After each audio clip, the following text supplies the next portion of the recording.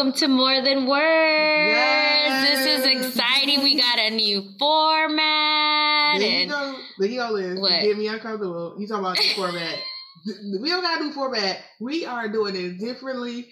You know, well, it's the same format, different style. Different style. Which to me is like... Don't say different. It.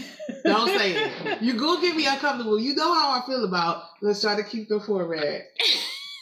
And then we have a whole bunch of we have like different videos, like screens. We're in this cool place called Common Desk. We'll give them a shout out because they really do take care of us. They do. Yeah, shout out to Jason. Jason at Common Desk on East End. Don't try to come up on us, just FYI, because you'll never know when we're here. This is in the past, just if you're listening to us right now. But yes, Jason hooks us up every time. We also had our launch party here, so shout out to them. They take really good care of us. Also, the people who actually work here are actually pretty patient with us, given that we just be fumbling around here. Well, and also we treat it like our home too. Yes, we bought all that but stuff. It is like a home because it has like the... We brought all that stuff. If y'all could see what's behind us, it just looked like we needed somewhere to live. I think you could fit like 12 people in here, and it's just us three. And we were using all this space. It actually is a room for 12. It actually is a room for 12. See, Jaymie, so we have our guest here today. Jaymie is one of our really good friends, and she's going to be telling her story in a little bit. We're really excited. We wanted to do this in person because I feel like it works really well in person, and we want to start doing these in person when and if we can. So if we can figure out the sound check, because the sound check was just funny. We've been working for 20 minutes before this recorded. Just FYI, just for those of you who don't know. Shout out to Guitar Center who was trying to help us out. He was like, "This is what you do when you hear the echo." And he's the guy. I mean, he was awesome. His name was Ashley. Shout out to Ashley. He was really dope. But guess what, Ashley? We didn't get to none of those answers that you gave us. We just went down to one mic. So if y'all can't hear us, turn us up. Get your Bluetooth. Get your Bluetooth on. Because we done did all we could do today. Oh, man. Yeah. Well, anyway, so we're going to start our segment with our auntie moment. Yes. Shara doesn't know what I'm about to say. Scared. You see me nervous? Like, my face is a little like, ooh, what's she about to say? I'm glad I got this coffee cup to hide my mouth if I don't like it. No, Liz, what you gonna say? I don't know, but we are now on YouTube. For those that don't know this, we're now on YouTube.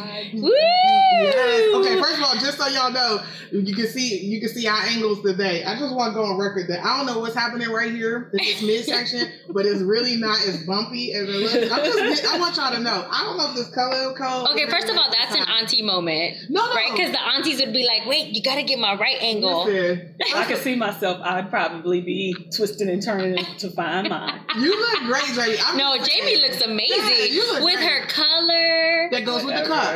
We didn't coordinate. Yes, we didn't coordinate this for sure, but we do look. No. We always look fly. And so there's that. Guest, which is this wig that I got today. So just FYI, y'all know I don't got my braids, but I had to put on this wig today because it's a hair day. We ain't gonna get into the cultural importance of a hair day, but this thing had to be ready to record and ready for some action. So for those of y'all see it, y'all can see I got a whole vibe. This is my Beyonce. Not Beyonce because it's not as nice, but it's Beyonce for sure. All right, so my auntie moment is so Shara and I are both coaches. Are you a coach, Jaymie, too? But anyway, she coaches anyways. Right. She's one of those people. She always coaches people. She always connects people. As everybody knows, like I'm moving over to the UK. What did you do immediately when we were having a cooking class? Oh, I have a friend in the UK. Let me go ahead and connect you. As a matter of fact, I think she's in Manchester. And then so there's the connections. Always. So she's a coach, whether she's certified or not, or like it's official. She's official. It's official. So when you're coaching, you're always coaching. It's always on. And it's this thing that happens to you, and Shara and I always are on the phone with one another, and we're like, but I'm not coaching you right now. And then a question will come out, and then it'll be like, well, have you considered this? Here we go. Or what would happen if this happened? And how true is that? Shout out to Melanie Ryan for always giving us that question. How true is that? And she does this side thing too. You'll meet Jaymie hasn't met Melanie. I haven't met Melanie. Yeah, you'll definitely meet Melanie. And so my oldest one, he's a Pisces. He's a replica of his TT Shara. And I'm a Pisces as well. Jaymie's okay. So I got my two Pisces. I'm a Capricorn. We know that. We knew so much about you. Capricorn. Didn't even have to tell us. No, they about their money, their business, and they don't mess with my money. Don't mess with my coin. My best friend's a Capricorn, and not just get bossed around. You just show up when they tell you to show up, and you talk a little junk, but you still end up doing it. You know what I mean? But they're about their money and their business, and typically they are right. I hate saying it, but they usually right. Because they done thought about it enough and tried to figure it out enough. You can follow them. Now I ain't saying you should. Oh, you heard that? You heard that, husband? Don't get me involved. You heard that, husband? Good graces. Don't put me in there. I'm trying to get the good graces. I need that guest room pass when y'all move. Don't get me involved. So the little one is frustrated because his friend is. He goes, I'm just really frustrated at my friend. She always picks the song of the day. And, because songs of the day are really important. That's why that's on our survey for our guests. We always ask song of the days because we have a public playlist that's going to be live soon. Yes. But look, Liz always being shady, y'all. Y'all know that was for me. That blink and that subtle slowness of talk. That's for when she talking to me. Because she been trying to put this playlist out. I've been like, can we get a few guests, Liz? Because I know you got 45 songs on there for just you. But what about those are our songs. Like every song, there's some songs. Allegedly. It's definitely us. And then now it's going to be our guests. And then it's going to be our community. And I want to see how it evolves over time. I'm just glad you asked for a favorite song or a song of the day because I'm not really a music person, so I don't have a song of the day. But your favorite song, and Cher already know what it is because everywhere I go, I ask for it, like even out of the country. And it's it's MC Breed, Ain't No Future in Your Front. Yes. That's gonna be good on our playlist. You better get to going and knowing. Because it's for grown folks. Yeah, that's grown up talk. I was gonna say no kids around. This ain't no fella. What they say in Peloton? Where they be like, this is for grown folks. For grown folks. This is the girl class. So anyway, so the older one goes, "Oh, Noah, I'm really sorry that you're frustrated. That I can see why that's frustrating. What about it makes it frustrating for you?" Come on now, coaching moment. And I'm driving, and I'm like, "What? What'd you say?" He's like, I'm just making sure he's okay. I'm like, first of all, they've not been in daycare or school for a couple weeks now because it's the summer and they're off. So this second one is bringing up stuff from I don't know when, making it up. Yes. Right? And then the other was like, well, let me go ahead and swoop in here and do it. I'm like, you have been following your TT Shara a little bit too That's your mama. long. Don't get the TT in there. That's your mama. That's TT Shara. He hears you talking to other people all the time, and you stay coaching. I'm going to tell y'all right now. I'm looking at all the cameras. Liz will coach. Liz don't know nothing but coaching these days. She practicing all her coaches, okay? Liz be like, I'm talking to your friend, and all of a sudden you be like, man, I know you coaching me. You done asked me 3 questions and you said nothing about you. I know you coaching me. I'm not calling you no more. That's what I told her. I was like, I'm not talking to you. Oh yeah, but I call you and you can't need to call her. I probably need some coaching. No. Oh, don't do it. Yeah, no, let's do it, Jaymie. No, then I can't get through to this stuff. Okay, so wait a minute. So first of all, I want to put a shout out. Man, we tearing up. My little baby over there coaching in his age group. Not to mention, I felt like in that moment, and I didn't want to tell you this, but I'll tell you that I wanted to whoop whoop. But you won't get that out of me in real life because this joke is Liz be trying to do the Arsenio Hall, and I just do you remember Arsenio Hall? Don't do it. Don't give it. No, don't do it because she aging us. We really wasn't that old with Arsenio Hall. But you be saying trying to break that. I used to watch it. You was not that I feel like our Liz. family, I always talk about like our family, and I don't know if other Latinos feel this way too, that I feel like the Latinos in the U.S., and I know I'm stereotyping and making generic comments, but at least for my family, we were always 10 years behind like what was trending. Right. So maybe I was like 10 years behind. So I felt like I was watching Arsenio Hall live, but maybe I wasn't. It was that basic cake. That was that basic TV rerunning it. Don't know, y'all. I'm trying to tell y'all. It's like the little butterflies that we used to have, like with their little butterflies on our hair. Arsenio Hall was really running, Liz. Check the years. I don't know. I felt like I was watching it like maybe late 80s. Very early 90s. It was very early 90s. We were definitely in. I know I was watching it. You may have got a rerun. I was watching. No way, Liz. I'm talking to your mama. I'm talking to mama developers. Yeah, I can't handle this. Yeah. You keep trying to bring this forward. I'm telling you, it's rebuked. Okay, let it go. Okay, but what other host walks in that? It's true. No, it's for real. What? Okay, host. I mean, seriously. Even Oprah Ripley get the cheers and like the she might give me a card. Yeah, you get a car. You get. No, but who walks in? You're right. Not with who. Don't do it.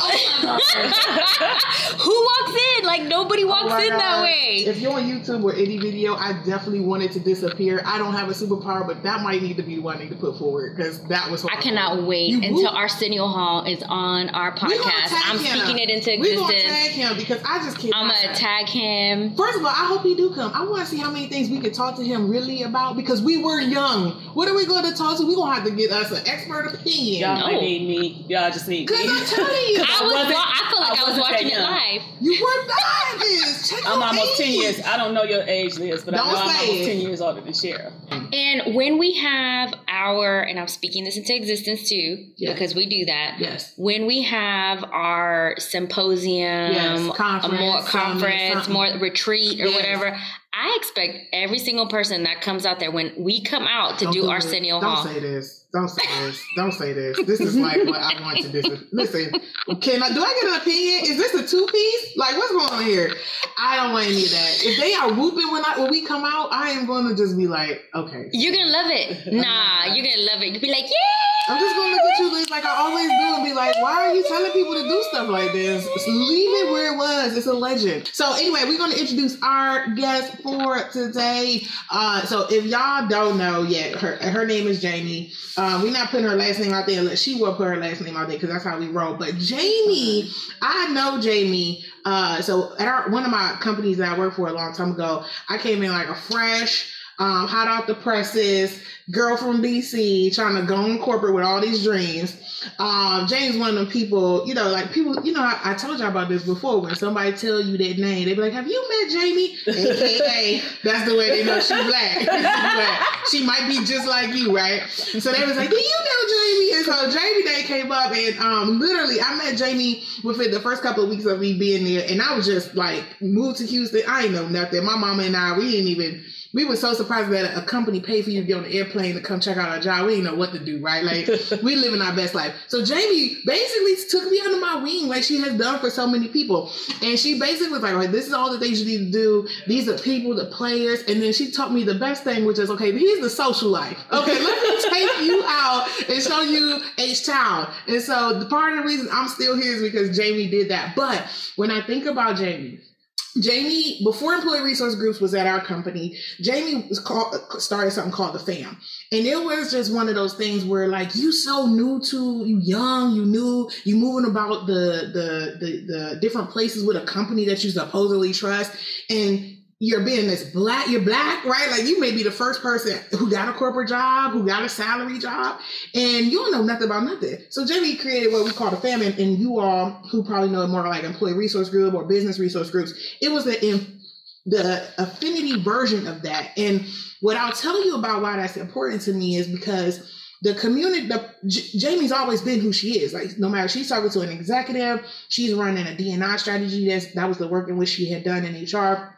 But no matter what she was doing, she always created community. And one of the best things that I've taken away from her has been that creation of community far exceeds anything you're ever going to deliver at a company. So no matter where you sit, people are always going to remember how you feel, right? That Maya Angelou quote. So that's Jaymie, right? Like no matter wherever she is, she's going to come 100% like herself. So all this energy, all this activity right here, this was the evolution of that DC girl trying to find her way.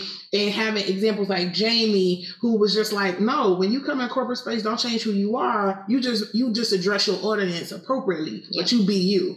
And this is it, right? So I want to honor Jaymie in that way by saying, look, thank you so much for pulling me under that wing, because I don't know if I would have necessarily been not only with that company, but also just in general stayed in corporate. Like I had a real plan to just go back and live real simply. We can talk about another day. So anyway, I want to introduce Jaymie. Jaymie!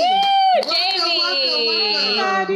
Yes. So Jaymie, one of the things that we wanted to talk about today was really your journey, right? Like I try to give them the context of the journey before, but man, when we talk to you, it's always something going on. It's always something important, and you had a really impactful thing. But we like to start with the diversity wheel, right? And you being a D&I practitioner and knowing that you've done this work and led this work, I'm sure you probably looked at that and was like, I remember this. It's hard to forget it.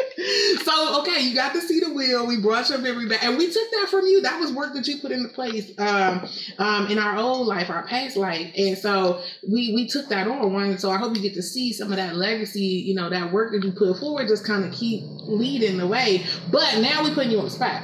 Now, of the diversity wheel, which are those dimensions best represent you and your story? So there's two, kind of three, but the third one wasn't really on the wheel. Oh. But I know that doesn't matter. So the first one is physical abilities, because I'm currently dealing with that, like in a wheelchair, and been dealing with like for the last 5 years.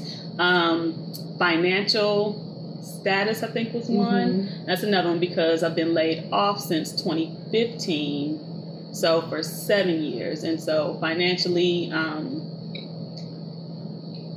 my finances dropped. And so then being in a position where you're needing things in people, but then not being able to like compensate people or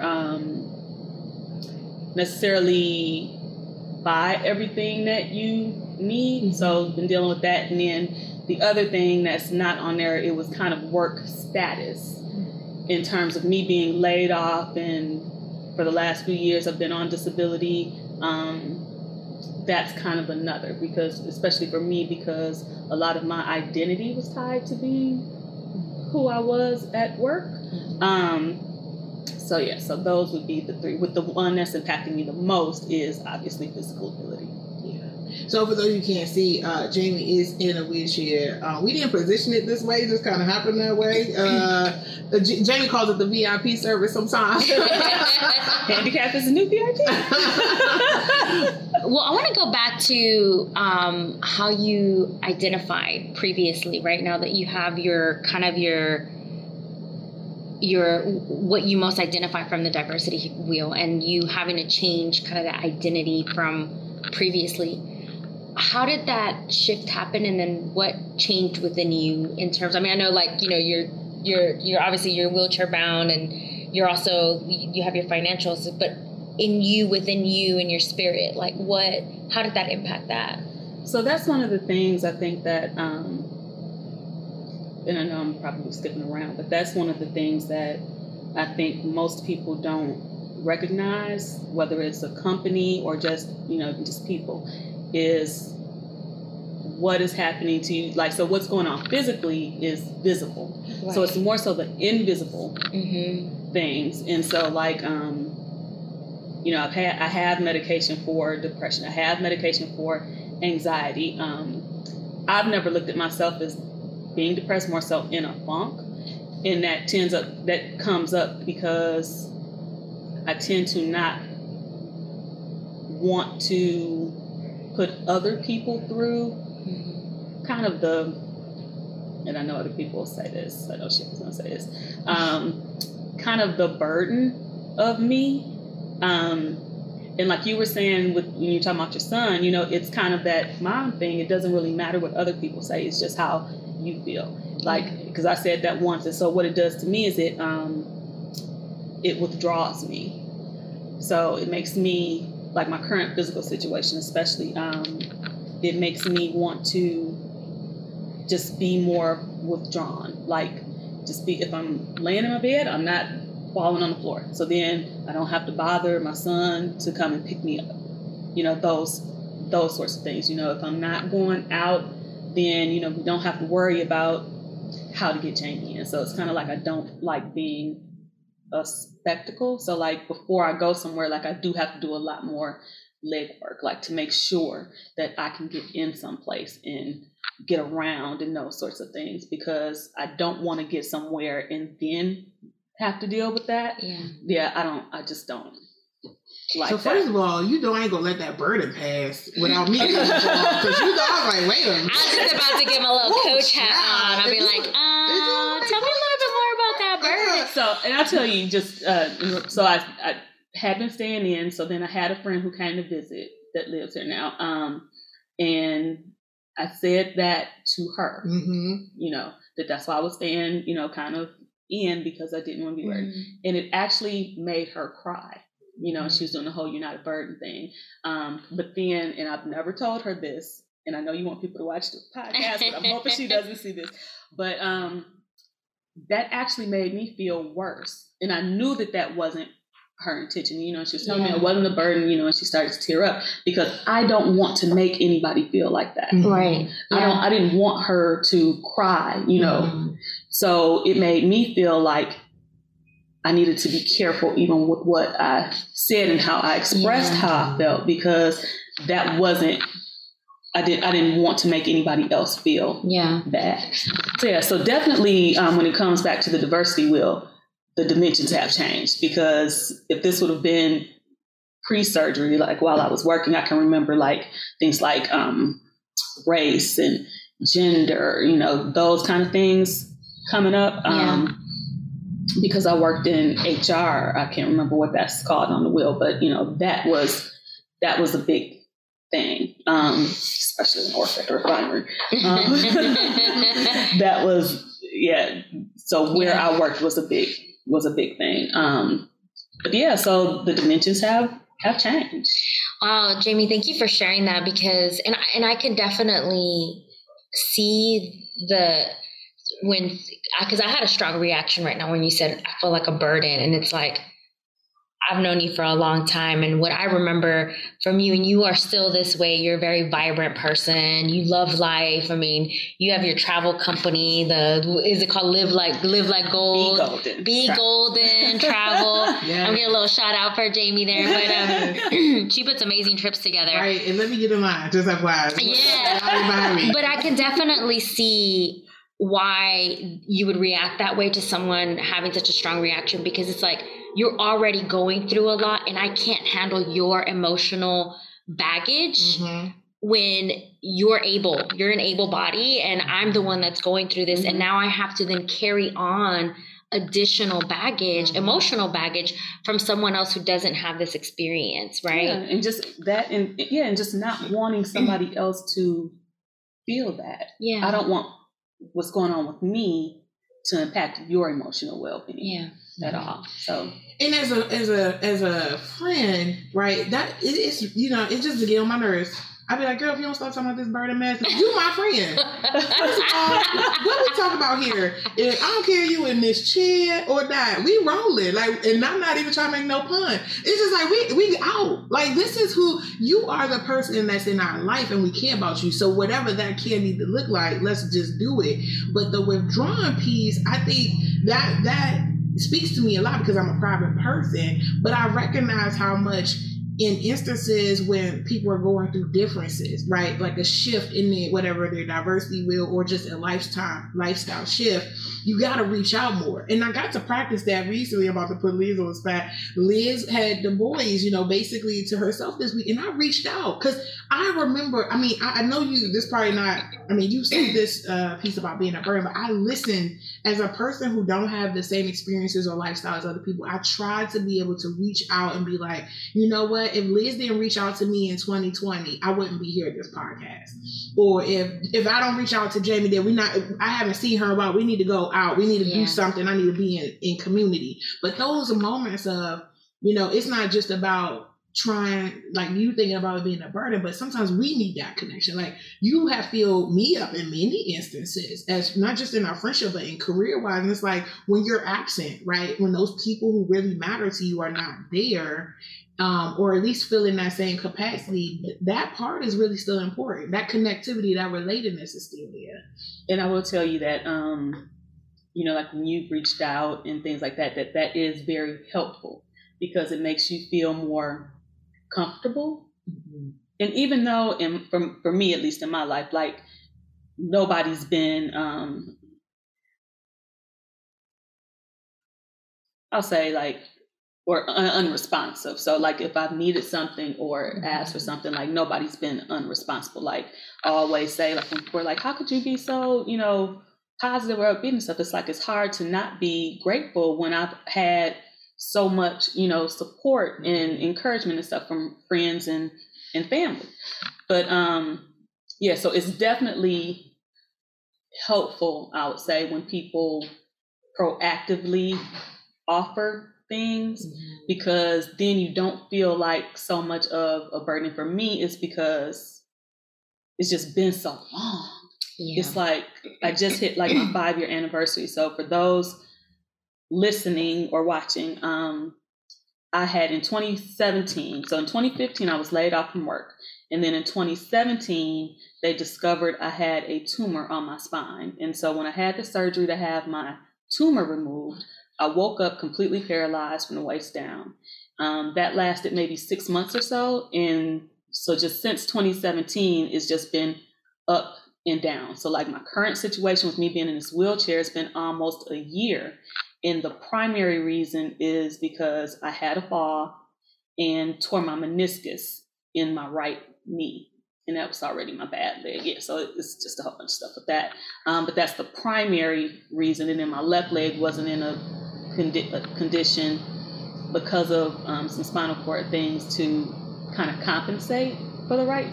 So with the two together, like, yeah, it was just safe. It's safer for me to be in a wheelchair. But I am learning how to walk again. And I think that's a good point, you know, kind of give people the backstory. But let me give it from the friend side. So first and foremost, let me just go on record. So this is about to get real friendly, right? So first of all, so Jaymie tells us randomly, right? Just randomly. So all right, y'all, you know, just FYI, you know, they found this tumor, and I'm going in. They said I'm gonna walk within a couple of days.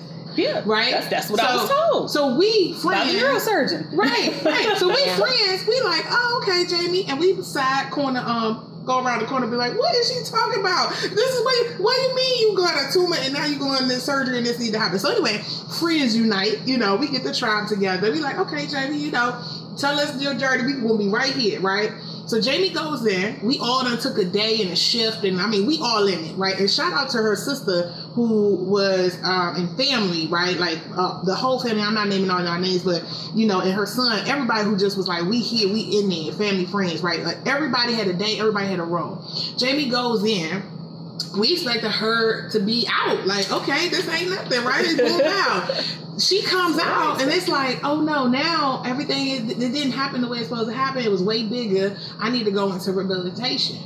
So now we move into another facility, and when you go in there, it's like, as a person who's not going through that experience, you recognize the severity. Now a hospital should trigger you to do that, right? Yeah. But it's not. It's seeing that it's veterans in there. And shout out to TRIR who gave you that care. TR was, I mean, you go in there and it's something out of, like, I mean, you cannot imagine being there and you're like, people are literally changing their lives. Like, your life is totally different than how you potentially came in here. Yeah, what you thought it was going to be. What it thought it was going to be. And now you're physically and mentally going through a trial of who do you want to be now. So it just got real heavy for all of us. And we all took a day. We were all there. We were like, okay, we made her practice. Yeah. Look, when she had to practice getting into the chair or using her crutches, we was there, right? It was nothing that we wouldn't do for her. But when she fast forward, we get through rehabilitation, Jaymie on trips. We in Cuba. She got her crutches. Yeah. I mean, she's rolling. We traveling heavy. We in and out, and everybody it's so normal. And then the shift happens again with the fall. And then it's like, oh, we just waiting for Jaymie to come back out with the crutches. And then we all realize, oh my gosh, like things are not not the same. And now there's a new reality with you in your chair.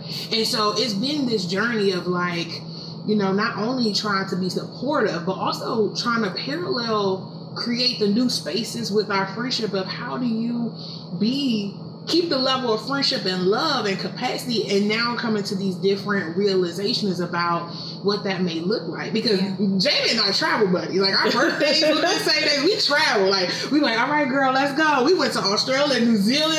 She was on the crutches, and now it's like, what does that look like? We got new spaces that we need to play in together. And so I wanted to share that journey because I think it goes back to, you know, I had to struggle with even some stereotypes. And I think I want to ask Jaymie a little bit about like what stereotypes kind of show up, because I will say, because you are you, I didn't have any real, like, I just never thought about the I have a similar story with Jaymie, because we did the cooking class together, and she made a comment. She's like, the table's too high for a wheelchair. And I said, it sure is. And I was like, man, that's my privilege as someone that can walk, and, you know, and that's my privilege for not even thinking about, what about a wheelchair accommodations? You best believe I did email those people. I know you did. Like, y'all need to be accessible to wheelchairs.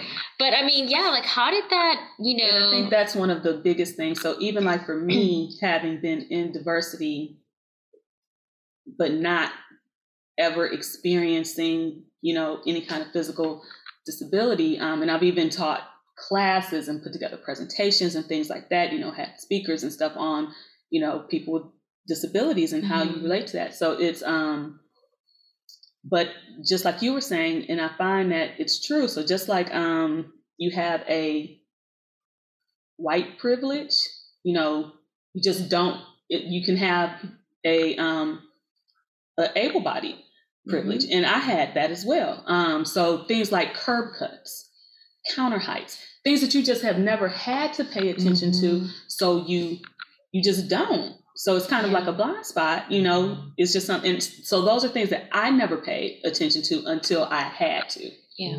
So, so not necessarily a stereotype, but blind spots. And then another one, like I said earlier, is, you know, people, you see people with maybe some kind of a physical disability, but then not understanding or not, you know, just considering the mental or emotional parts to that, you know, because there are things that I have to deal with that I'm pretty open. So I tend to maybe discuss, but I'll discuss it with certain people, but, you know, not everything for everybody. Yeah. Not every conversation.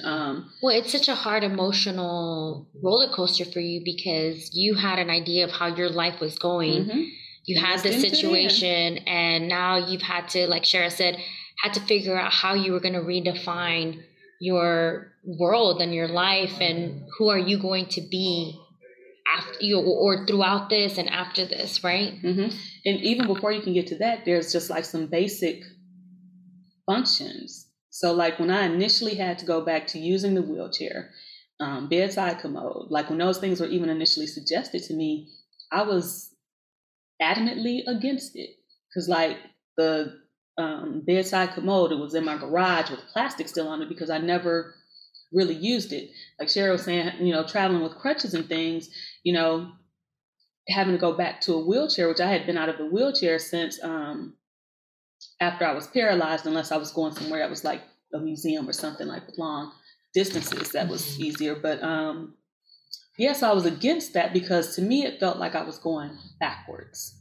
But now I use both of those things on a regular basis. But you know what though, Jaymie? I think that here in the shift, right? Like there's a lot of shifts that happen that I think people take for granted, right? Like you know, if I go back to some stereotypes that I now have to reflect upon candidly is, you know, when you see someone in a wheelchair, you automatically assume that it's either from birth or some accident, right? You can't, I mean, it's sometimes you just have to make those quick judgments to kind of label things and move throughout, right, life. But I didn't think about now, I am very much so more conscious of how I move around different spaces and how I encounter people who have different abilities, and whether it's physical or even neurological or whatever the case may be. It's almost like I don't want them to feel like there's any burden, that there's anything that shouldn't be considered, because they should be considered. Your needs should be considered. I'm able-bodied. I walk in the room. Something should be considered. Why? I'm tall. I'm a big girl. I mean, I can't be on these thin chairs. Like, I mean, there's things that we all deal with, right? Yeah. But it's like, we have to normalize it such that you don't feel that that's a problem. Like, one of the things Liz and I was really adamant about when we chose, shout out to Common Desk, we did our launch party here, but we went through several different venues who said that they were ADA accessible, and all they would do was have a ramp from the door to the from the street, and, and I hope it's not on the street, because that's another thing. You got to be out in the street where the cars are going, or they had a ramp but you couldn't get into the bathroom because it was a step, or the event space had or not wide enough for a wheelchair, or they weren't flat, meaning there was like, you know, ideally if you wanted to move about the space where we wanted to have the event, someone would either have to open up the door, or it was a ramp going down, or they said ADA, but they didn't have any space in the bathroom for you to be able to bring your wheelchair. The bare, and it's like, and you're a lot of places are like that. So just because somebody says they're accessible, you still have to go how further. Accessible. Yeah. So those are things like, even if somebody says, "Hey, let's go to lunch at such and such a place," then I have to look the place up. You know, either I'll ask that person, and if they don't know, I'll look the place up and either email or, you know, I have to call sometimes, because it's like, you know, will I be able to operate in that space? And like I said, I'd rather know that in advance, whether I can or can't, so that I'm not just showing up. So can I say something real quick, Jaymie? That's a lot to put on your shoulders, right? So one is like not wanting to be the burden to someone and carrying that emotional baggage. And then also saying, geez, like now simple tasks are very difficult. I mean, I can definitely, and what I've known of you all these years is that you are a very vibrant, very positive person. Like, there is nothing ever getting you down, and you're going to live your life to the max. And you don't have to answer this if you don't want to, but what do I want to say? What do you maybe like hide from people that you keep to yourself a lot? And you don't have to answer this if it's too private. No, I'll answer it. And I've already talked about it. It's really that feeling like the burden, and you know, and then there's also some fear. You know, I'll say there's some fear in there, and I don't show that. I don't talk about it, but basic, you know, going back to, you know, some basic things. Yes, a lot of just basic things. Like sometimes if I'm in the bed and I want to roll over, and I have you know, like if you want to roll over, you just roll over. Yeah. I have to like grab onto the bed and then, you know, do all this kind of stuff. So it's a lot of extra things, you know, and I tend to not talk about that. So I think sometimes that makes people think things are easier than what they are, because I don't really talk about that. And some of that is, I think, being a Pisces, where you just kind of cover up, you know, you just kind of gloss over. You put on the needs to everyone else. Yeah, and so in general, this is where I thought you were going to go. So in general, when I brought up being laid off from work earlier, that was one of those life-changing kind of things that was unexpected that happened, and I was able to get through that. I just felt like, you know, if it's my time to go, God must have something else he wants me to do. So when I woke up paralyzed, very initially, I thought that maybe my anesthesia hadn't worn off, because my surgery ended up being like a 14-hour surgery. So I'm thinking like, you know, maybe that was it. And so, because the doctors were just a surprise, like Shara said, you know, the doctor told me before surgery, hey, you'll be walking out of here in, you know, 3-4 days, you know, home for 3 weeks, and, you know, that's it. I spent like a month between the hospital I had the surgery in and Tier, and came home in a wheelchair. So it was completely unexpected, but I had gone through the experience of being laid off. And so that was also unexpected, but I saw that I was able to get through that and be okay. So when I came out of surgery, that's kind of that was just how I felt. This was something else that I needed to go through, and it, you know, and I'd be okay. Yeah. So I think that's part of why because I was on that path at first where everything was, you know, getting better, kind of going up, but then it kind of backtracked a little bit. Still not sure what happened, but just after a couple years, I got to the point where I could get up like from my bed to go to my bathroom. I could do that walk. So inside of my house or whatever, maybe, you know, I might have to touch on some things or whatever, but I could walk. And then I got to the point where I couldn't go from my bed to the bathroom without either my walker or my crutches. And that pretty much, I hadn't been able to overcome that when I had the fall that injured me. And before that, you know, falls were like, yeah, no big deal. You know, I fall, I get up, you know, that kind of thing. And it's different now because when I fall, I literally can't get up. I have to call my son. He has to come and get me because I just can't. Yeah, and I think this is a good point to shout out all the caregivers. Like, I cannot, there has definitely been a huge shift with the people who love on you or in the immediate space and the care that they've been providing you consistently since everything's. I want to shout them out. But I also want to shout out all the other caregivers who have to deal with this all the time, right? Because I think that's just one of those things. Like, I haven't been on this soapbox on the podcast, but I just feel like, you know, we are at a place where dependent care needs to be broader than children. Absolutely. And that we need to have more resources and responsibility for anybody who needs the level of care. We typically say parents or elderly. No, I mean for anybody who has a transition in their life where the increase in care is dependent on someone else.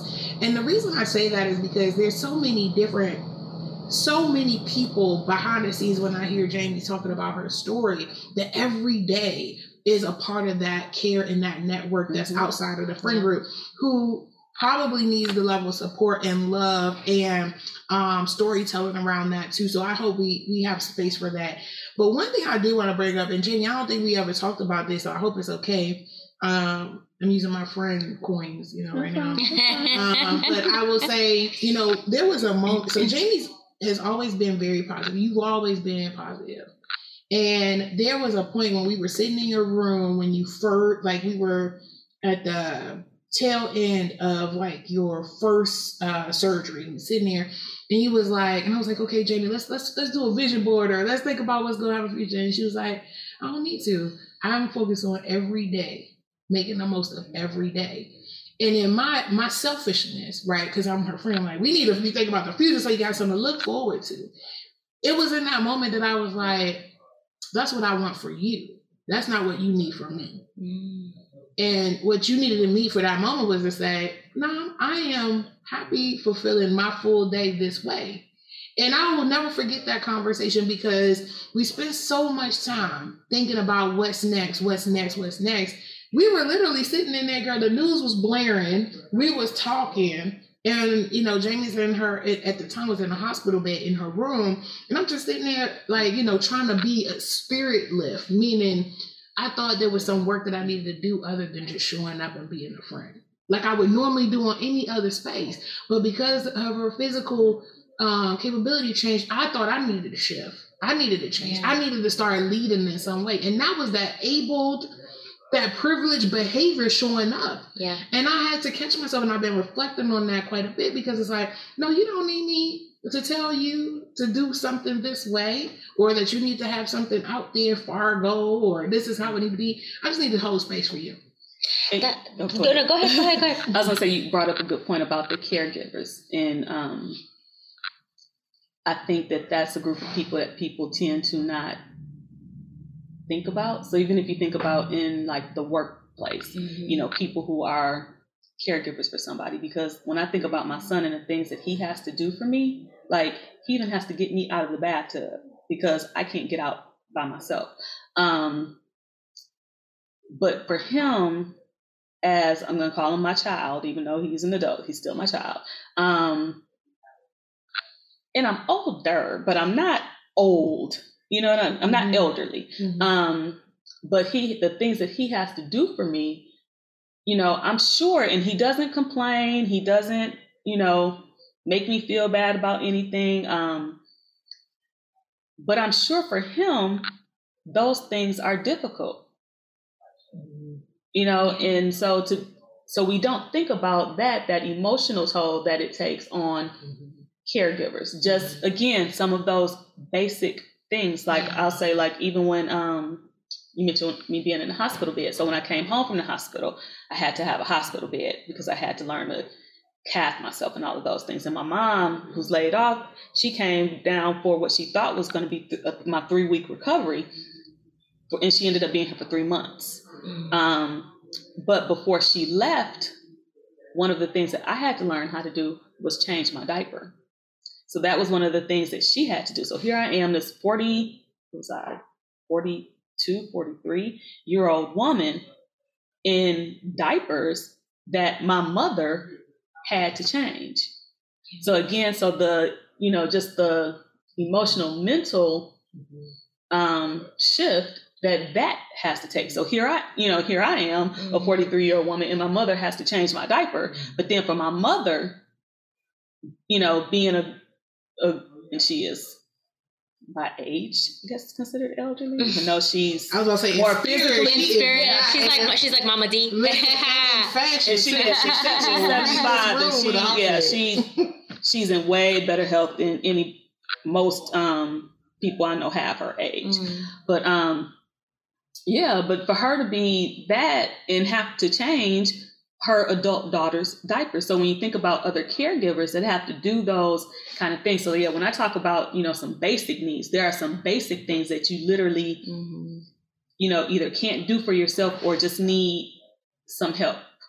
Yeah. And I think you bring up a good, like what's coming up for me in this conversation is like, we don't think about the like very specific things, right? The privilege of me being an able body in my ability. And you don't think about like when I go home, I don't have that, right? I don't have those extra burdens. Yeah. So it's easy for me to sit here and say, well, you should be positive and you should look at the bright side and everything happens for a reason. But the truth of the matter is like, it's hella hard. And it's, and hearing this story, like, it's like, I'm starting to think back at all the times that I took that for granted because I am a very future type person. I always look at the future. I mean, Shara and I always vision board and do all that stuff. And it's like, wow, like living in that day-to-day moment, it's so important. And it puts everything back into perspective. It's like, today I'm going to live in this moment, and because things can change in the future. What about living in that present moment? What did that do for you then, and what does it do for you now? To be honest, for me, it's more, I don't want to call it stifling, but it is more limiting for me at least, because for me, living, for the day is different than somebody else who's being present in the moment, that kind of thing. Because for me, again, a lot of the day-to-day stuff is basic things. It's just a lot of basic things. And then just the, if I stay down, then I don't fall down, those kind of things. So that's one of the things I don't think people get. And I know I'm changing the subject a little bit. And because another thing is, people who, I'll say, kind of don't quite understand, but they think they do. And then they're like, well, you should be able to do this, or, you should be doing it. And it's like, no, I can't. And then when you try to explain things to them, it sounds like you're making excuses.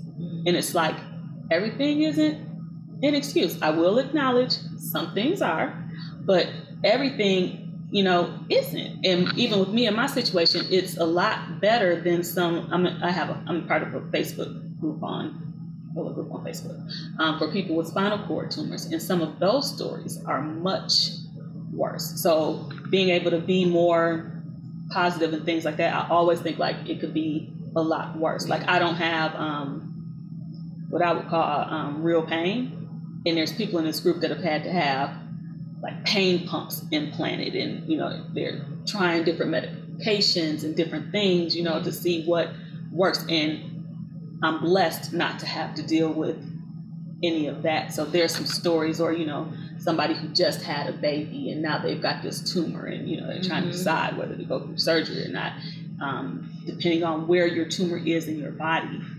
So mine was low enough that it impacted the lower half of my body, but some people have one higher up, and so like their arms and things like that are impacted. And so that's another thing, is learning or recognizing that everybody disability is not the same. So like everybody in a wheelchair doesn't have the same issue, and they don't look at it the same. I'm also in a wheelchair group, wheelchair mobility users, I think that's what it's called on Facebook. And I refer to myself as being wheelchair bound, because for me, being able-bodied for most of my life and then being in the wheelchair, it's more so kind of a hindrance in some ways for me. Like right now, I can't get in and out of my car or even in and out of my house on my own. So for me, it's more of a hindrance. But if you've been in a wheelchair, like due to a birth defect or just since you were younger or so, they view the wheelchair as freedom. Because without the wheelchair, they wouldn't be able to get around and do things and live their lives. So in the group, I refer to myself as being wheelchair bound, and then I got backlash from other people in the wheelchair. So that's one of the things that I think, and people don't know that. So like even when you're talking about, so like even when I was on the crutches, like because people would just assume like maybe I broke something. So people would ask, like, hey, what happened?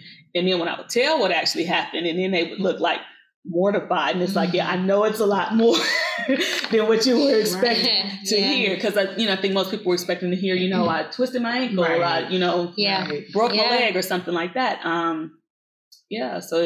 So that's a big thing, I think, is talking to people, because even in this wheelchair group, like a lot of people are adamantly, like feel very strongly about people coming up to them in different situations. It might be a family member or sometimes a stranger or whatever, and pushing their wheelchair, like to the point where they have like spikes that they put on a thing, like, and it's actually a crime, which I didn't realize. Like if you just push somebody in a wheelchair, like that's considered an assault, because for I guess a lot of people, it's considered part of your body. So just like, coming up to a person, and just pushing you out the way or whatever, that's technically, an assault.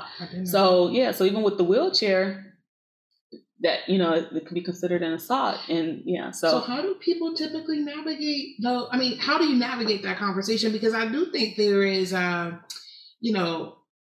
people want to know how to appropriately engage. I've heard people say you get down on one knee and talk to somebody. I've had somebody literally yell at me.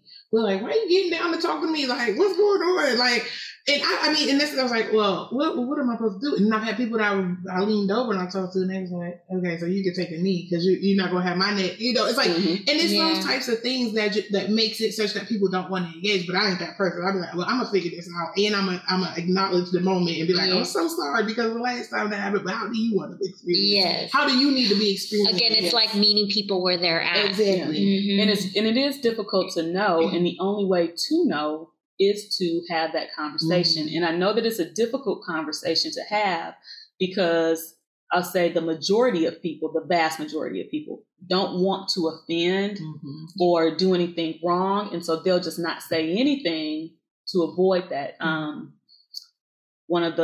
In the pre-work, one of the questions was about resources or something. I think crucial conversations is really important, and it can help you to structure how to have those conversations. But that's, so to me, because everybody in the wheelchair, some things are like basic, but things like for me, I don't necessarily want somebody to have to get down on my level, but I could see where, if I have to sit here and crane my neck up and we're having an hour-long conversation, it's like, I'm going to need you to sit down. Right. Yeah, because my neck is getting tight. But I wouldn't want somebody just to come up to me and feel like they had to kneel or something like that to talk to me. But so those are conversations and things that you just have to ask. I can remember being in Thailand, and I met a girl from America, and she asked me, what do you need me to help you with? And I thought that was, it really meant a lot to me that she asked that question, because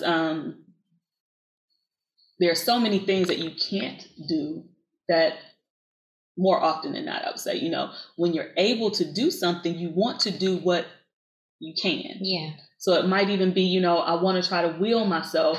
My arms may eventually get tired and I may need you to push me. But, initially, although I'm not opposed, if somebody wants to push me, you can push me. I wasn't going to say that. Yeah, but there are people, who do want to try it themselves. If I'm able to open up a door, I want to be able to try that. I know my boyfriend, when he first came to visit after surgery, he was scared. He thought I'd be one of those, what he called mean wheelchair people, because he had tried to help some people in the past and, whatever.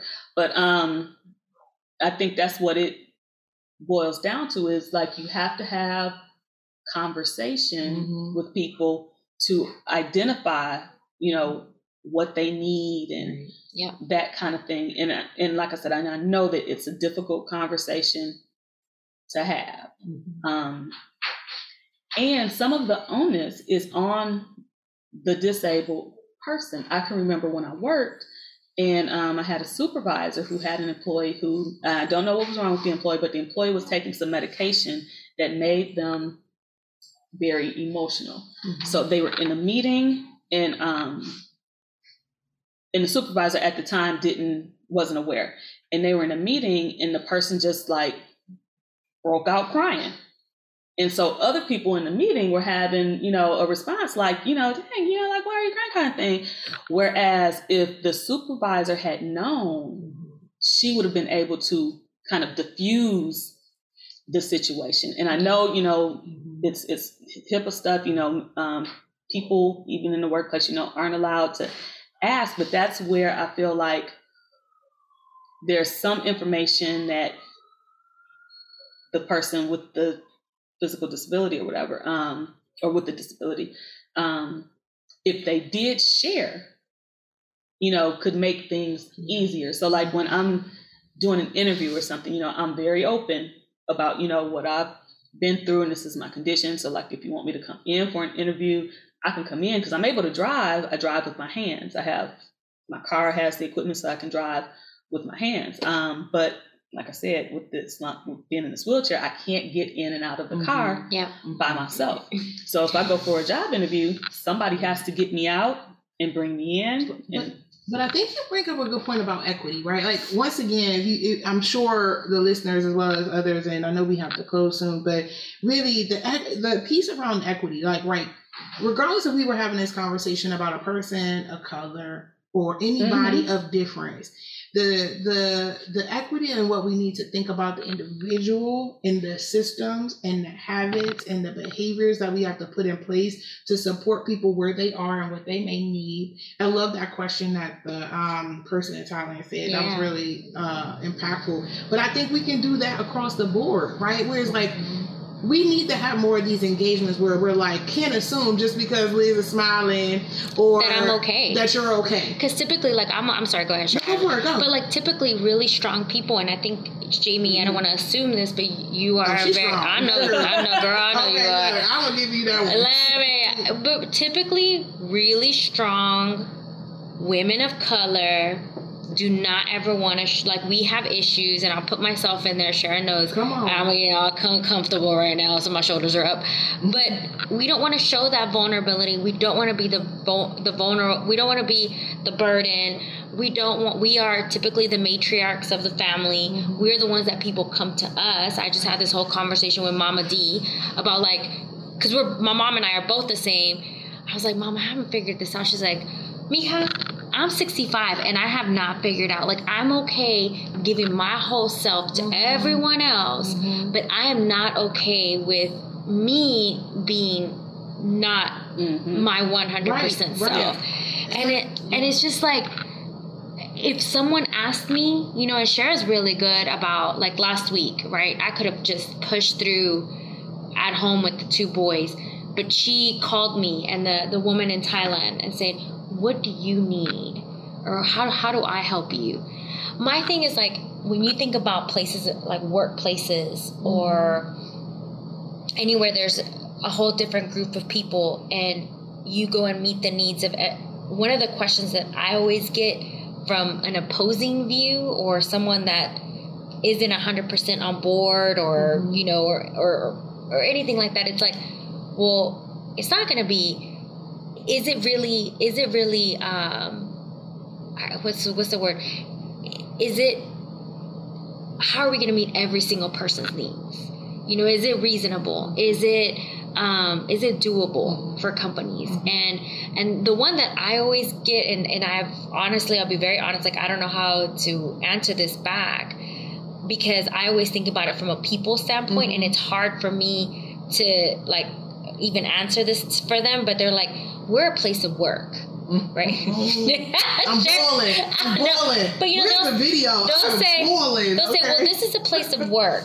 Like, this isn't your home. You know, we're not here to cater for everyone's needs. Yeah, bring it. But and I have a very strong reaction to that because I'm a person. You're a person. Right. You're a person. The person said, you know, go ahead, go on, coach. Put me in the game. Go on, coach. I got to put you in the game. Oh my But it's like, how do you answer those kind of questions? Well, go ahead, Jay. I was going to say, like, from, you know, that question about the work thing, if you're the employee that has the issue, let's just say, or an employee has some kind of a disability or whatever the case may be, the company is paying that person to produce. Yeah.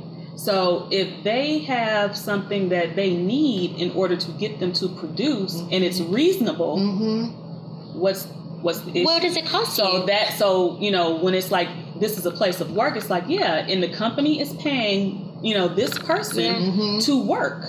So they're paying, you know, however many dollars, and they're expecting to get that amount of return. Right. And it could be with accommodation, it's called reasonable accommodation. That is the formal term for HR for it. But at the end of the day, it's really such that your work environment is fluid, right? So there's always going to be a need to understand what the employee's needs are generally, and then narrow it down by teams. What are your team needs? But then also narrow it down. And when you're on a team, you're not just a group with one name. You are a bunch of individuals that need to be supported. So it's like when people give me that, oh my gosh, you get me hot. That BS line about we can't meet everybody's needs. You can. You know how you do it? You already doing it. You gave that person a job. You listened to what made them unique and different. Yeah. And you brought them into this organization. So what's the difference? What makes them unique and different now that they're here that you may need to support? No, I'm not saying that everything need to be a yes. But you need to have a transparent conversation about what you can do and what you can't do and let everybody choose. No different than when you do it when you would bring them in the organization. Like when you have a job description, you're like, well, yeah, we can't meet that salary. We can do this, we can do that. And guess what? You accommodate, you see them as a whole person. So how different is this? It's not different. Yeah. It's just that you choose not to because it's an inconvenience. Yeah. And whatever that inconvenience is, whether the company inconvenience or the leader's inconvenience or whatever the case may be, don't get it twisted. You don't have no more time. This new generation has given all of us the permission and access to say we need an environment that makes us feel that one, we matter, like Jaymie says, and two, that you want us to be here. And when you say that, it means that you're willing to support. So I don't appreciate that conversation, nor that I did back when I was in HR, y'all, can you tell? Because I was getting hot. But I will say that I just think it's BS. And I think it's transparency. Go back to your crucial conversations. Sometimes you just have to have the honest conversation. This is what I can do, this is what I can't do, but this is what I want to do. I love that. That's it. Yeah. Because sometimes that's what makes Jaymie a unique leader. Because Jaymie be like, okay, sure, let me tell you what the HR answer is. And she would give me the HR answer. She's like, okay, now if this is not the HR answer, but this is if I was you, or if I wanted to kind of give you a bridge here, this is what I recommend. And that style is what people would appreciate, even if you can't give them a yes. And I think 2020 and all the remote work that we're doing, I think this is why people don't want to go back into offices, because for lots of reasons. One, they can be wholly themselves at home, and and not not have that expectation that an environment is going to give them what they need. Like they will then have what they need, whether if it's like a physical ability or a mental ability or like just kind of that break, right? You don't have to show up in the space and have to pretend to be something that you're not. Absolutely. That corporate drama that we talked about earlier, you don't have to deal with that. For me personally, I would prefer more of the hybrid because especially doing diversity kind of work, I feel like at least initially, like you need to be within a company with people to get a better feel for that culture, and to understand those issues and just to, be able to connect. So I do feel like you do need that if you're coming in new. Like if you've been there for a while and you understand all of those things, then I think remote is a lot easier, but at least some kind of a hybrid, at least initially. I would agree. I started, I had a new role opportunity, and when I came in remote, it was super hard coming from somewhere where I knew everybody. I would say it's super hard, but what I will tell you, and I mean, whoever's listening, just go on and just clutch your chest for a second.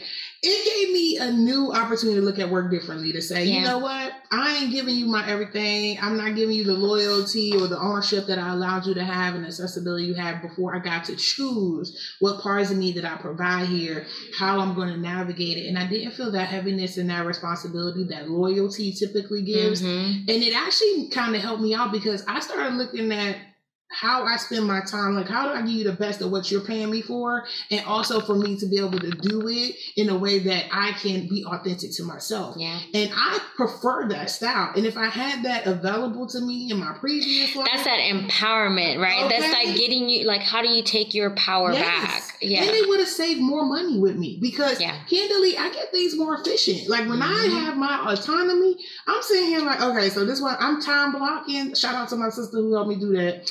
But I time block. I know when I'm focusing on this, and that. And I'm telling you that I have a different level of respect for the work and what I need to contribute and who is a part of the team than I would normally when I'm like kind of lively. I get using that day in the office and be like, hey y'all, what's up? Let me talk to everybody. And then I figure out how to do work later on that day.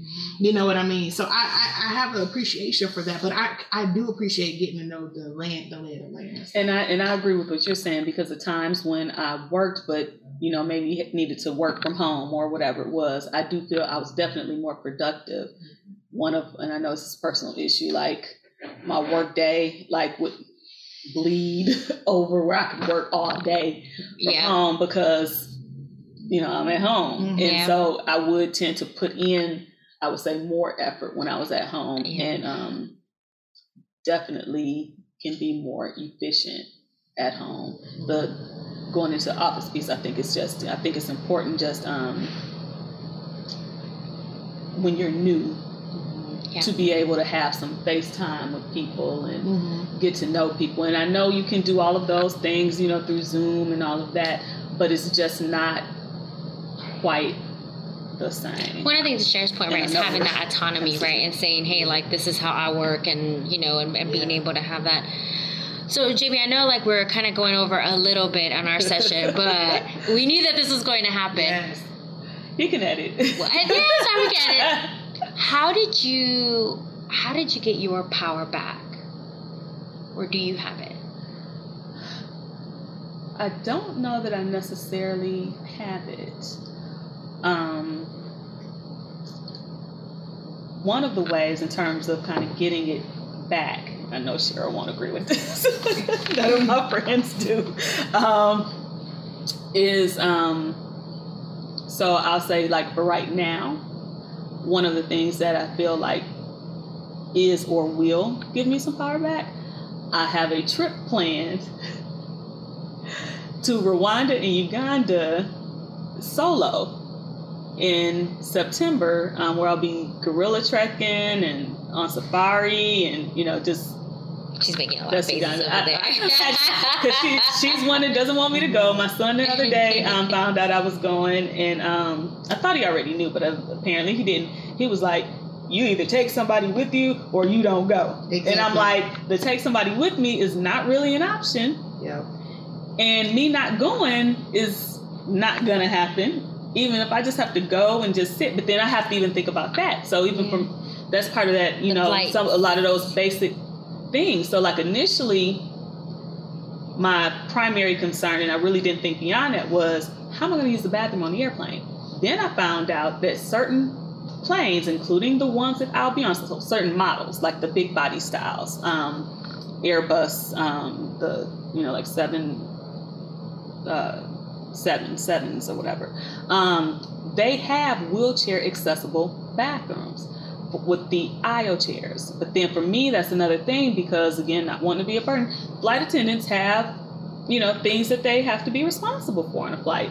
So I have to be prepared. Like, first of all, I don't want to have to use my call button to call somebody to bring me the wheelchair so I can get to the bathroom. So then, you know, I have to try to figure out what I'm going to do, because it's 20 hours worth of flying. Because I know it's at least 9 hours from here to Amsterdam, and then 4-hour layover, and then another 11 to get to Rwanda. So, and then when you leave outside the U.S., you know, you don't have the same, you don't have ADA protections. So I did find some hotels over there, and this was a relief, with ADA wheelchair accessible bathrooms. So that was a big thing for me, was how am I going to use the bathroom? Because even if I can get on the toilet, getting off without, you need support. Something, any bars or anything, you know, is very difficult. And then I have to be careful about if I fall, because nobody's with me to get me up, and I can't get myself up. Right.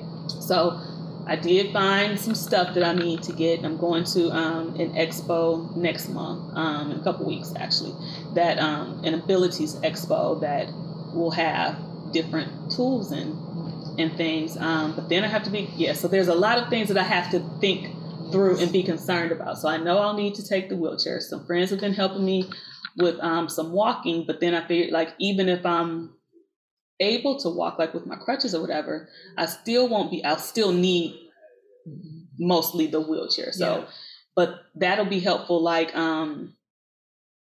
you know, if I need to stand up or those sorts of things, but then it becomes like, dang, do I have to travel with all this stuff? Mm-hmm. So I've never traveled with the wheelchair before. Okay. I waited until I was out before I traveled, and then I just hadn't needed. I did get this one for like traveling and stuff, because this is just one I bought off Amazon, but I have one that was custom made, and I call it my Inspector Gadget chair, because a lot of stuff has to happen. But just like they've been having those issues with lost luggage and stuff, you know, it's like, you don't want to risk. What if they lose or break? You know, this wheelchair I don't have as much of an issue with. I mean, it was like maybe $150 wheelchair, as opposed to like my custom chair. But I do want to go on record. So let me just say, I am that friend who is anti this trip, and I don't leave a space without letting people know that. So let me run it down for the audience. So a couple of things. One, typically we, as a friend or tribe, even family, will try to go on a trip with Jaymie, right? That's not we exhausted the options at this point. So that was also the piece. The second part is, it's because of, you know, our personal fear for it's not about not having faith in you and your capability. It's about, once you outside of the support system, how are you going to be supported in these places that don't recognize or have the same level of appreciation around the accommodations needed for those of difference? And so that's really where this conversation, from a friend standpoint, or maybe from a caregiver, whoever is in the audience listening to this on the other side, because I know somebody like, well, why don't your friend go with you? Yes, we've all tried to, right? But what I will say is, you know, a part of this is, as on the other side of this is, you know, recognizing that this is a moment for you, Jaymie, to have your power, but also the powerless that we feel in this moment to say, we can't be there to support you, or we don't know if all the things that you have planned is going to play out the way it is, and it leaves you vulnerable. Yeah. And that vulnerability is the part that we're all trying to play with in this moment, which is, if we can't be there to help, or the people are not there to support you, then we just don't think we're trying to find our safety. But on the other part of that is, this is your power movement, right? So supporting, because I can hear that she's very excited. Very excited. She's very adamant. And I know that it'll be challenging, and there's a lot of things I need to think through. And So what Cheryl was saying, I know that's where my son was coming from. So it's not so much we don't want you to go. It's we want you to be able to be safe and without anybody there that you know and can trust. Right. Like, what if something happens? Because my son was going into what happens if you break your phone? Right. Like, what do you do then? So there's a lot of things that I need to think through. I'm okay now with the bathroom on the plane issue. That was like a major. Your sister cringing because this is a conversation every time this conversation comes up, she's like, "Why are you talking about this?" But I laugh because I will say that one of the things about this, and I hope people at least heard in your story, is that all of these transitions for you, there's a group of people on the other side of that trying to transition and support and kind of maintain that connectivity and relatedness to you, and who just love you. But I'd be remiss to step back and say, this is so reminiscent of like the times we've been going through from like a race standpoint or from a gender standpoint for women's rights. Like we can layer this conversation, and I don't want to take away from what we're talking about abilities and differences, but I do want to say that this is the same skills that we would need to navigate conversation. I think crucial conversations is big. Being able to, because I think a lot of conversations don't happen regardless of, like you were just saying, what the issue is, whether it's race, whether it's gender, physical ability, whatever it is because the vast majority of people just don't know how to have the conversation. Absolutely. So that's why I really like the crucial conversation, because I do feel like if we can find common ground. So like, that's another one of the tools I know we used to teach, was like finding common ground.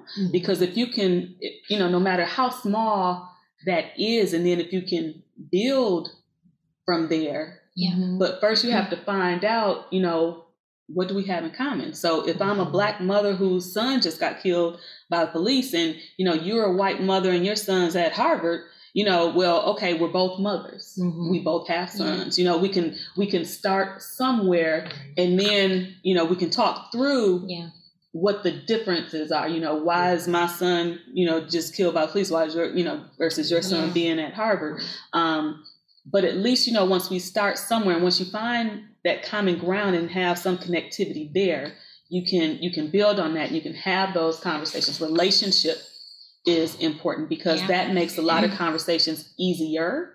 Doesn't mean that you can always still have those, but it makes it a lot easier to be able to have those if you have some form of relationship with a person. And especially, even like if it's a coworker, even if you just, have a little morning chit chat at the coffee bar, that's some level of relationship, and that gives you somewhere to go, as opposed to, I can remember an issue, this was in like an IT organization where you had a bunch of contractors, and the contractors didn't have their name on the like the cubicle.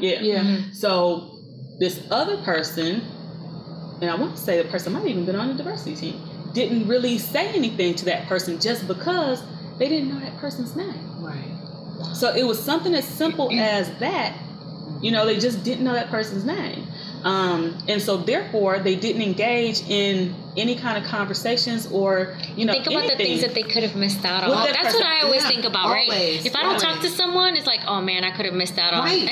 So when people are talking about some of these work-related accommodations, I mean, what is that to put somebody's name? And it doesn't have to even be one of the permanent, nameplates. Yeah. We have like the temporary bar where you can stick the paper thing in, because they're, they're contractors, so they wouldn't be here.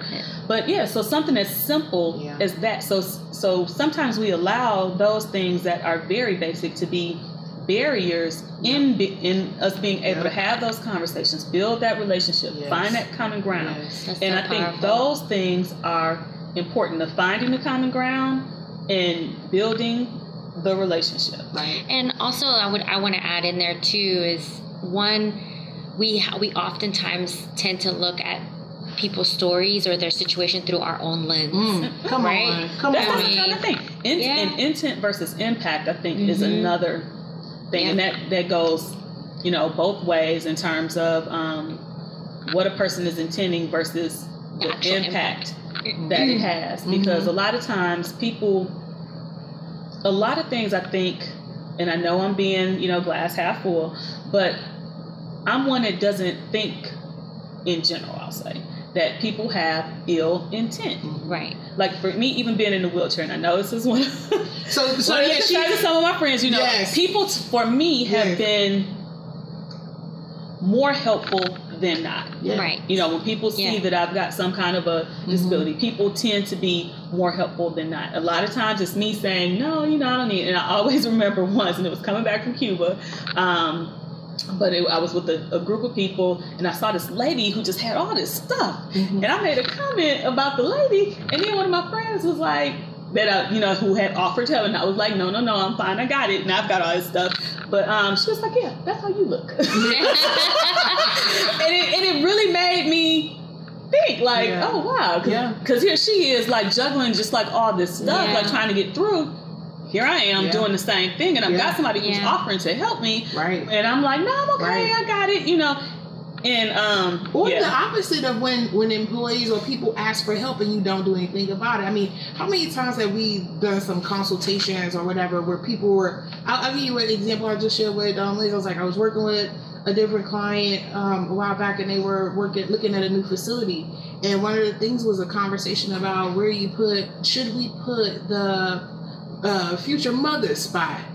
Right? Like we don't really need that, do we? We don't really need that because we want to put these people, we want to put some EV, like these smart cars. And I was like, but what does your population ask for? Like, what's your demographic?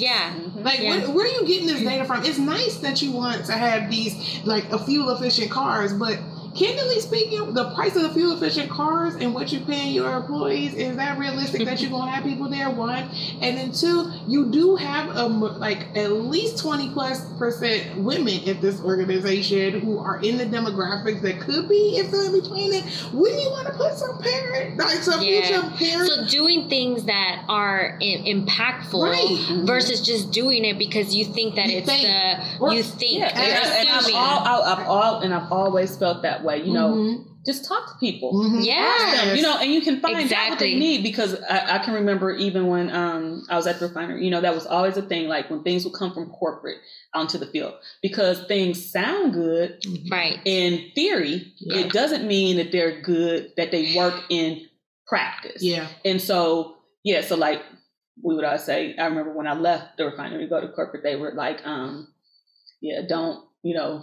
become one of those corporate we put things. Using quotations, but it was like, and what they meant was, all these projects or things that they would want to implement. Make sure that it makes sense of where you're at. It includes us. This is inclusive. Because we worked out in the field for a long time, and it was like things. It sounds great, but you can't apply that to every single situation. thing. So it needs to be able to adapt, or maybe you don't need it at all. Like that. That might work in an office environment. That don't work out here. And I think from a DEI standpoint, like, I think that's why it turns a lot of people off when you bring in DEI work.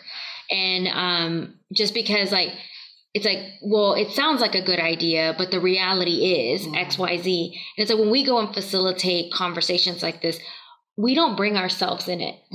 We always ask the collective. Like, we go back and say, what do you need? And what do you want?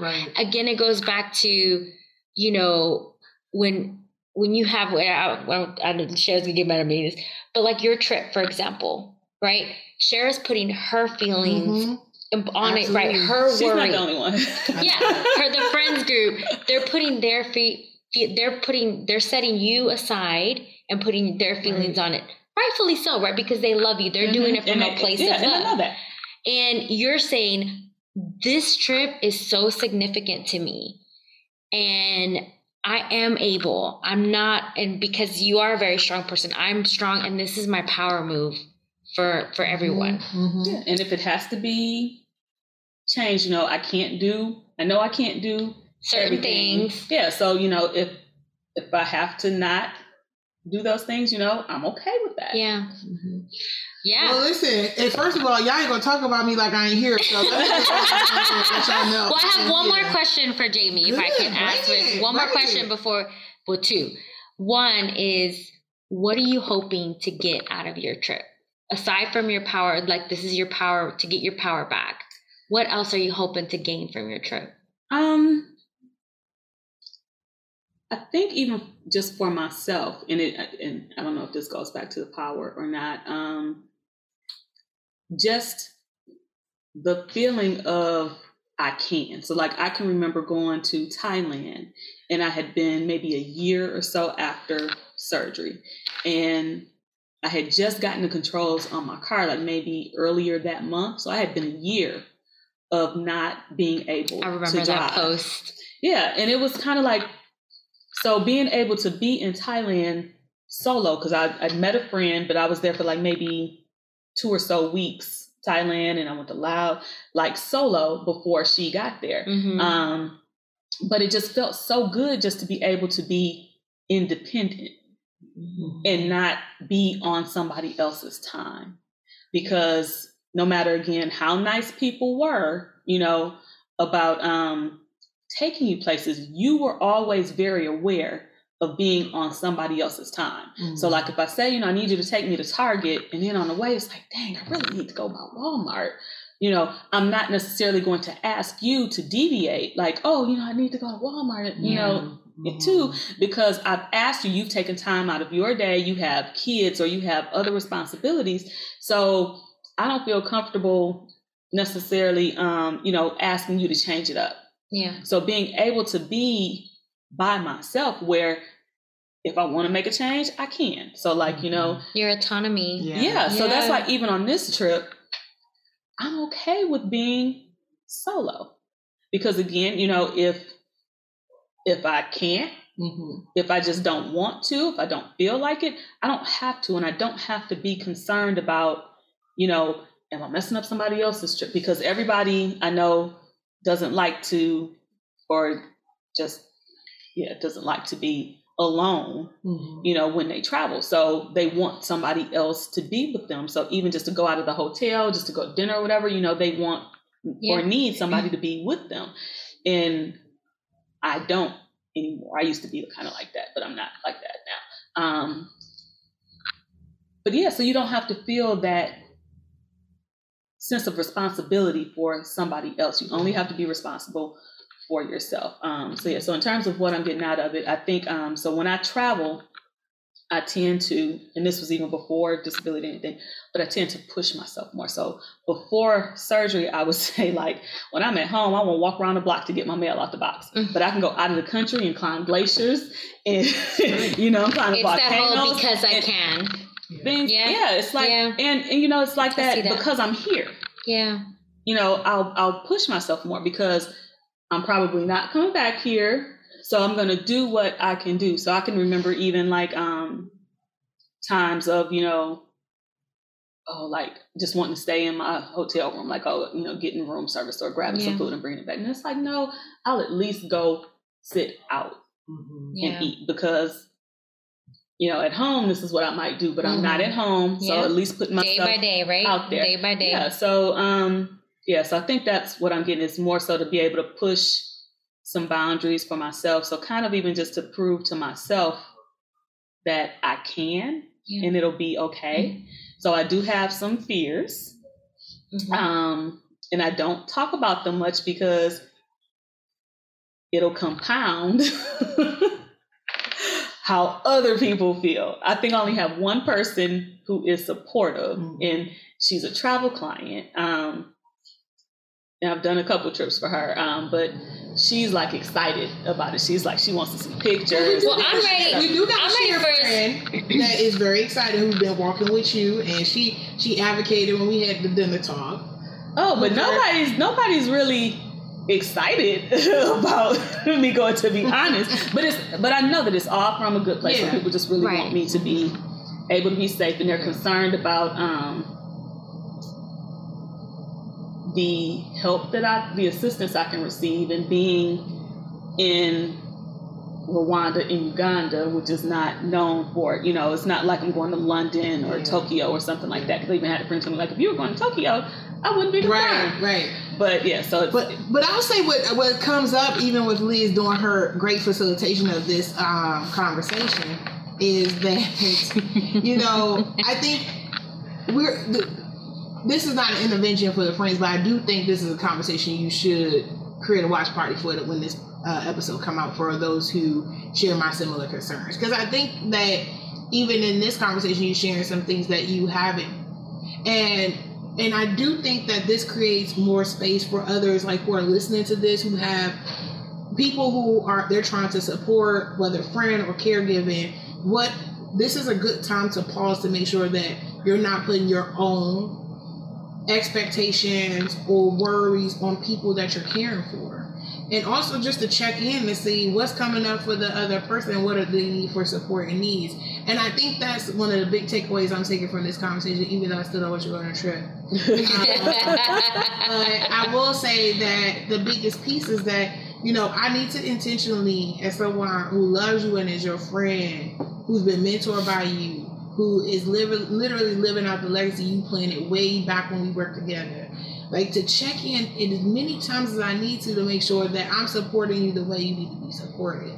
And I think that we've been taking that for granted. Let's talk about this always, like 2020, we don't talk about it enough. But I think that's the shift for me in this conversation is, I take that on the hard lines, right? Yeah. Race and women and the moms, like it's a mass shooting. I'm calling the moms. I'm calling the, Yeah. But the everyday basics, the basic stuff. Yeah. The fact that you got this trip that you are looking forward to. Yeah. That I don't put all my fears and worries into that experience, and I didn't leave space for your story to come up. And that to me is the opportunity for me to check in, not just with you, but other people about these momentous things that I take for granted. A trip. And I will say this is that, so it's not necessarily a bad thing when you share some of those fears and stuff, because like with my son, like there are some things that I hadn't thought about, and I need to think through more what ifs. So like his thing about what if you break your phone? That's valid. He was like, break it or it gets stolen or whatever, mm-hmm. And that's a valid thing. What would I do if I don't have that? So I need to make sure I have things, numbers and stuff like written down. In Uganda, I'm not as concerned because I'm paying a tour company, so I'll have, people with me. But Rwanda I'm completely on my own. Yeah. I do know somebody who lives there, but it's like a friend of a friend, and the client that I have that's excited about me going, her daughter has a friend that actually lives there that she said she'll introduce me to. But again, those are people that have their lives. So even like the person that's a friend of the friend, she's my Facebook friend, I've met her before, but we're not friends. So, I'm getting a hotel, I'll plan my stuff, I'll plan maybe to spend some time with her, but I'm not I'm not going there and dumping myself on her because I don't know her like that. Like I'm coming to visit you. Yes, ma'am. Next year, just let you know that. Our house is Casa is ready for you. Yes, I'm visiting you, and then I have a Cuban friend who's married and just had a baby in Copenhagen. Mm-hmm. So both of those. She's gonna do it. Be like, I can't wait. I can't wait till your podcast comes out. Right. On like how you navigated through. Blog. Yeah, blog it, video blogs, whatever. After my trip, I'll do a blog. I know that I'll create one. We gotta record. We gotta try and record. Well, Jaymie, like first I want to thank you for sharing your story. I think I learned so much from it. I hope the listeners learned so much from it. And I think we always end our podcast with a question for the audience. And I think we've posed a lot of them. One is like, how do you not put your own perspectives and your own fears into someone else's story? Mm-hmm. How can you really lean in and have those crucial conversations, brave conversations, whatever you want to call it, with someone else that is different than you, where you find that commonality, but then you layer it and really lean into that curiosity of understanding that other person's story and where they're coming from.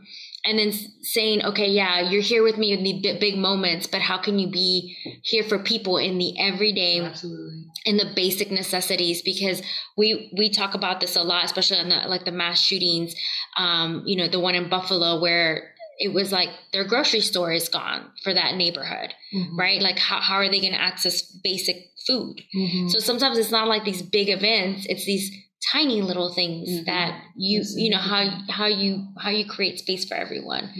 I also want to checking in, right? Like I think once again we have said it too many times and now it doesn't create the meaning, but like really just checking in with people, right? Like people we say we're going to check in, but we really going in to do something and serve ourselves to say, oh yeah, we checked in with that person. They good. Yeah. Why are you checking in? Right. Why am I checking in? And what am I trying? Am I creating the right time, the space? Yeah. Am I leaving space for them? Because the check-in isn't about me. It's about them. And so that for sure has been coming up with me. Like, am I going back to equity, right? What is that individual's person's need and how am I going to support them in that way versus what's the most easiest for me? Right. Yeah.